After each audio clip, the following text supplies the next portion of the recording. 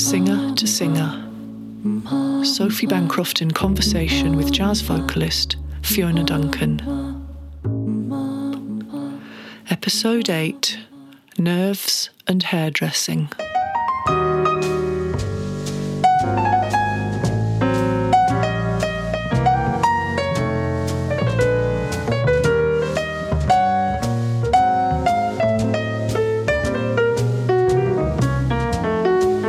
Get your coat and grab your hat.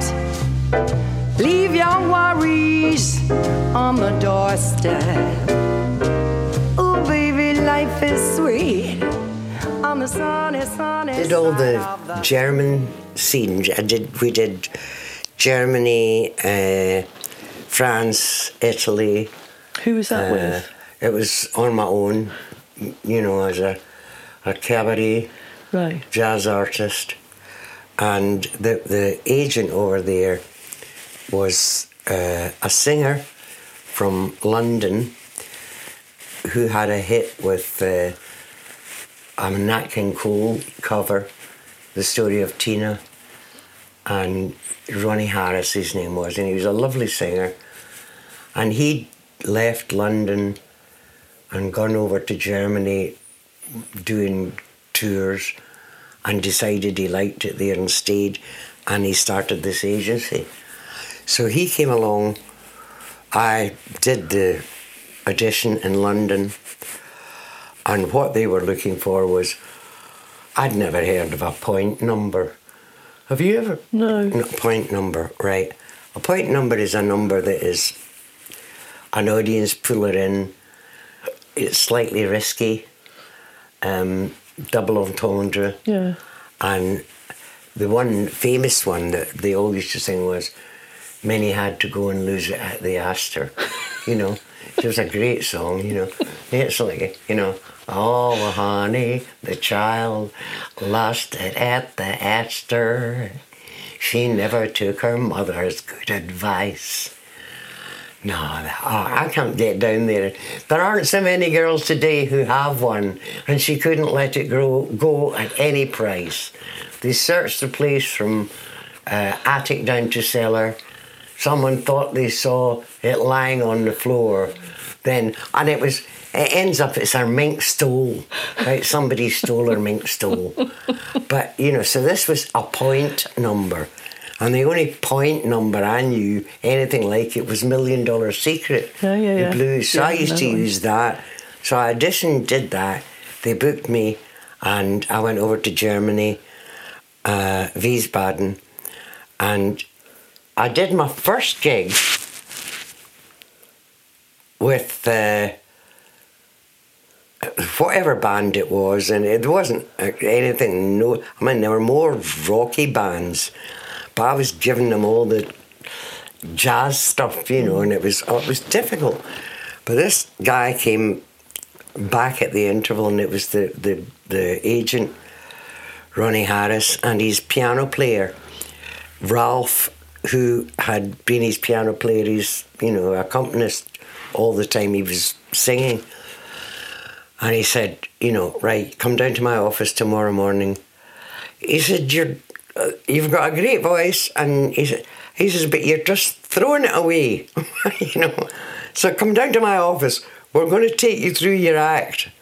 So I had to go down there and go through all my stuff, and they said, now, after this song, I want you to say, ladies and gentlemen, such and such, and all this.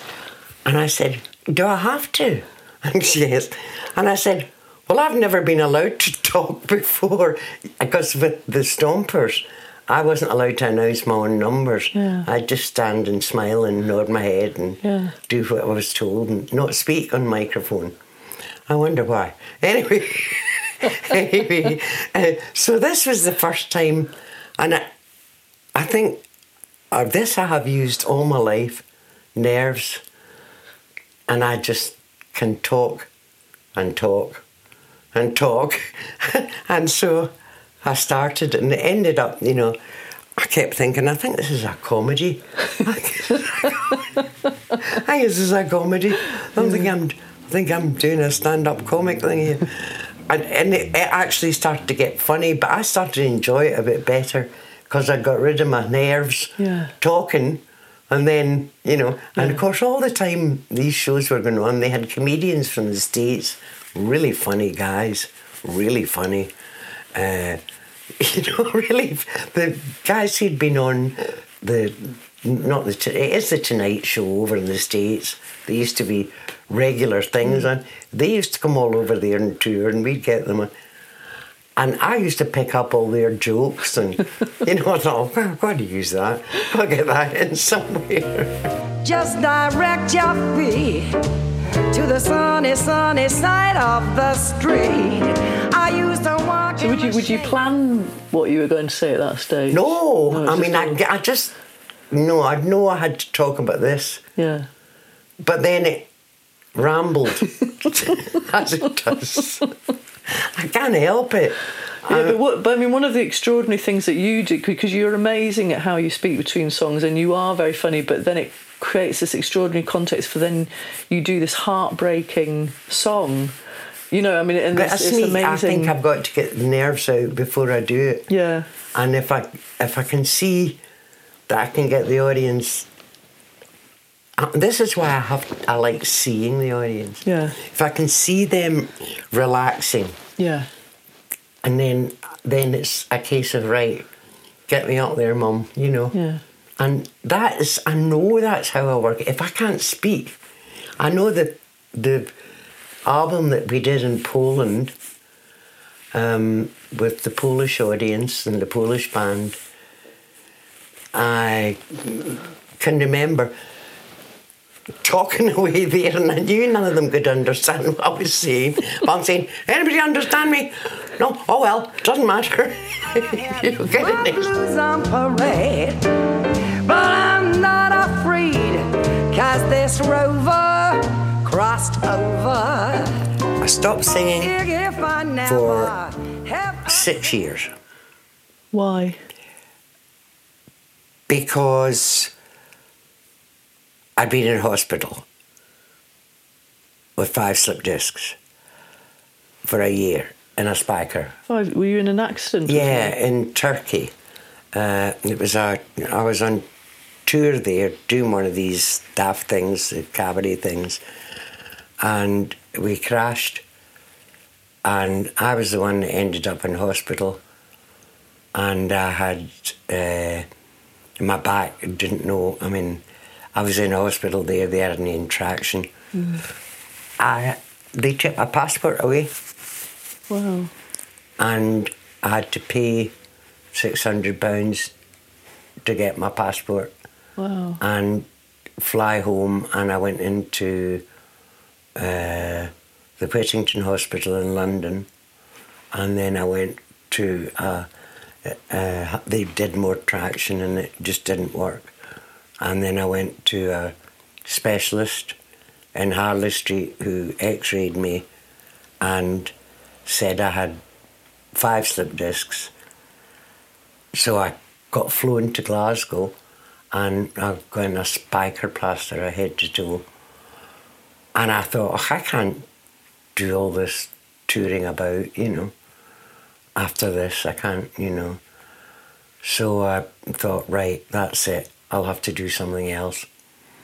And my brother at the time, his wife, Sonia, wanted to open a string of hairdressers.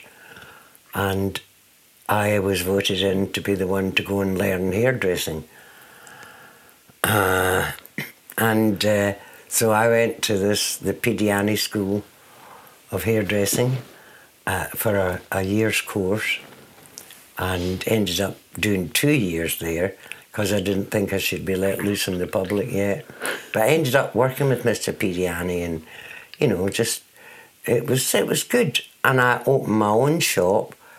I bought a shop from a girl in Glasgow who was moving on, and I remember I started my business with £4.50 in the till, and that was my float. And it was I got a loan from a building society to buy the shop, and I started before 50, and I ended up with 3 shops. Wow. Not because I just kept thinking, no, there's got to be an easier way of doing this. If I have another shop, then I can maybe, So I had 3 shops, and I was working hard, really hard. Get your coat and grab your hat. Leave your worries lying on that doorstep. Life is so sweet. Out on the sunny side of the street. Can't you From 1974 to 1979, I did nothing to do with music at all.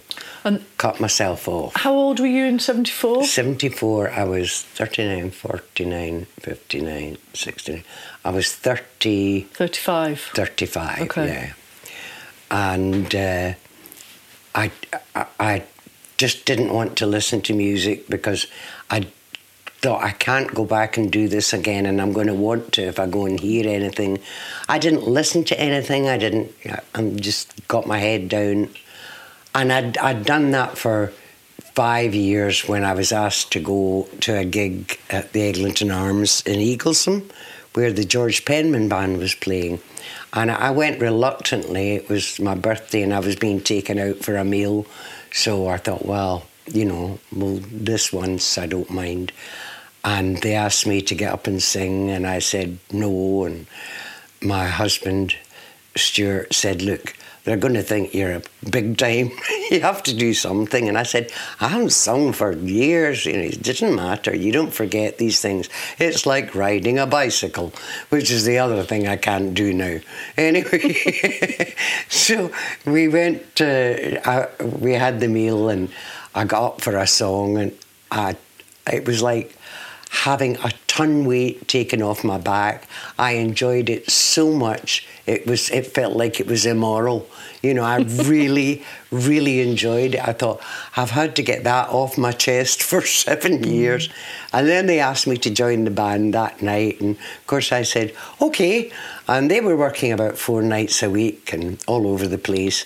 And it was good, a good band, great trumpet player, Gordon Dillon.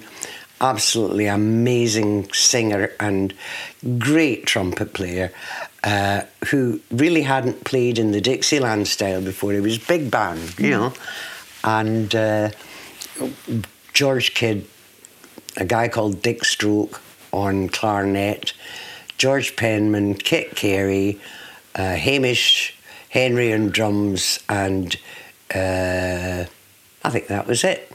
Yeah, there was 7 of us, and we did loads of gigs, all the festivals up here, and it was a good band. And then Mike Hart invited me through to Edinburgh to do a gig with his band, and I thought, well, I haven't been in Edinburgh for years. I hadn't been in there since I'd done the Usher Hall with the Stompers and the Dutch Swing College. We did a gig there, but we didn't do many gigs in Edinburgh.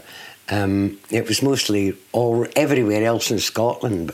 So I thought, yeah, this is good. So I went through to do the Cali Hotel on a Sunday night, and George was quite annoyed at me going to sing with another band. And I know Mike Hart called me George Penman's secret weapon, and so I became his secret weapon then. And I had a great time with the band. It was a good band. And Tom Finlay, Mike Hart, Chick Murray on drums, not the comedian, Donald Chick Murray this was, Graham Blamire on bass, Sam Smith on trombone, great singer and a good trombone player, Andy Lauder on trumpet, and on trombone it was sometimes John McGuff. It was Sam then, but sometimes John McGuff, who was great. I think that's me going through the band. And we did a lot of gigs. Then the Edinburgh Festival had started. I think I did the first year, and then every other year up until last year. And And Edinburgh was a great place to be, obviously during the festival. It was, you know, buzzes, or it used to buzz. I never ever sent. I'm gonna be rich as Rockefeller. Gold dust round my feet. I'm on the sunny, sunny side of the street. When you had your hairdressers, how did you cope emotionally about not singing? I mean, did you just literally shut it all out? I literally shut it off. I didn't go to see or hear anything. I didn't want to listen to music. I didn't want to talk about it. It was just... I think what happened was, you see, when... A couple of things, you get real knocks when we released... with Forey's band, when we released the second version of Salty Dog, we'd released one with the Stompers, with Pie. Then it came out as a single on... I think it was a single on Fontana. And Jackie Murray was on one side and I was on the other. Or I think that was it. Anyway, Fontana was a subsidiary of Philips Recording Company. And when they brought out the record the second time, Pie re-released the first one. I mean, it got into the top 50, and we got the word from all the publicity people and television people, this is going right up. So, you know, you want to get your publicity going and get, you know, everything you can do. And it was, you know, really quite exciting. And then when Pie re-released that one at the same time, the sales split and it just went... Right. And I thought, oh, you know, this is because we were so sure it was, you know... Yeah, it's painful stuff, isn't yes, it? And it was just like... and then the second time, just, you know, with the accent, I thought, no, this is... dicing with death here, you know. But, you know, I shut it out, and then when I got back, I just couldn't get enough. I'm not afraid, I am not afraid, 'cause I'm a rover and I just crossed over. If I never ever sent... Edinburgh was a different kind of jazz scene from Glasgow. Glasgow was really enthusiastic audiences. Edinburgh were always really polite. You know, I always used to say to a Glasgow audience, gosh, you're behaving like an Edinburgh audience tonight. You know, they'd all laugh. It's still the same now, isn't it? It's still the same difference. It's sort of like, you know, afraid anybody's going to see you. But it's funny because, you know, I mean, I've had great times in Edinburgh. You know, the festivals were great. They really were. And it was mad, but you got through it, you know, 5 gigs a day. And so it was, and when I went over to the States with Mike's band, Sacramento was an incredible festival. I'd just finished, this is 1981, right, and I know this. We'd just done the reunion tour with the Stompers, right? So 20 year, 60, 78, 20 year reunion it was. I had to count there. And I'd set the tour up for the 3-week tour. Ian Mingus, trombone, Malky Higgins, trumpet, were flying over from Canada. Forey was coming from Switzerland. John was coming from Switzerland. Lindsay Cooper, who was in Switzerland then, came over to do it. And, you know, it was 3 weeks of gigs all around Scotland and a documentary film being made of the tour from the moment the guys got off the plane at Prestwick, and then the crew were with us the whole time. And it was, you know, it was an incredible tour. If I never ever sent, I'm gonna be rich as Mr.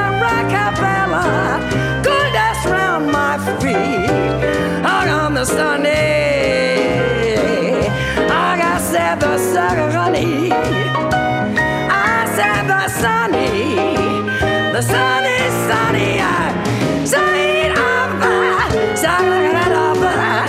side of the street. Yeah, yeah.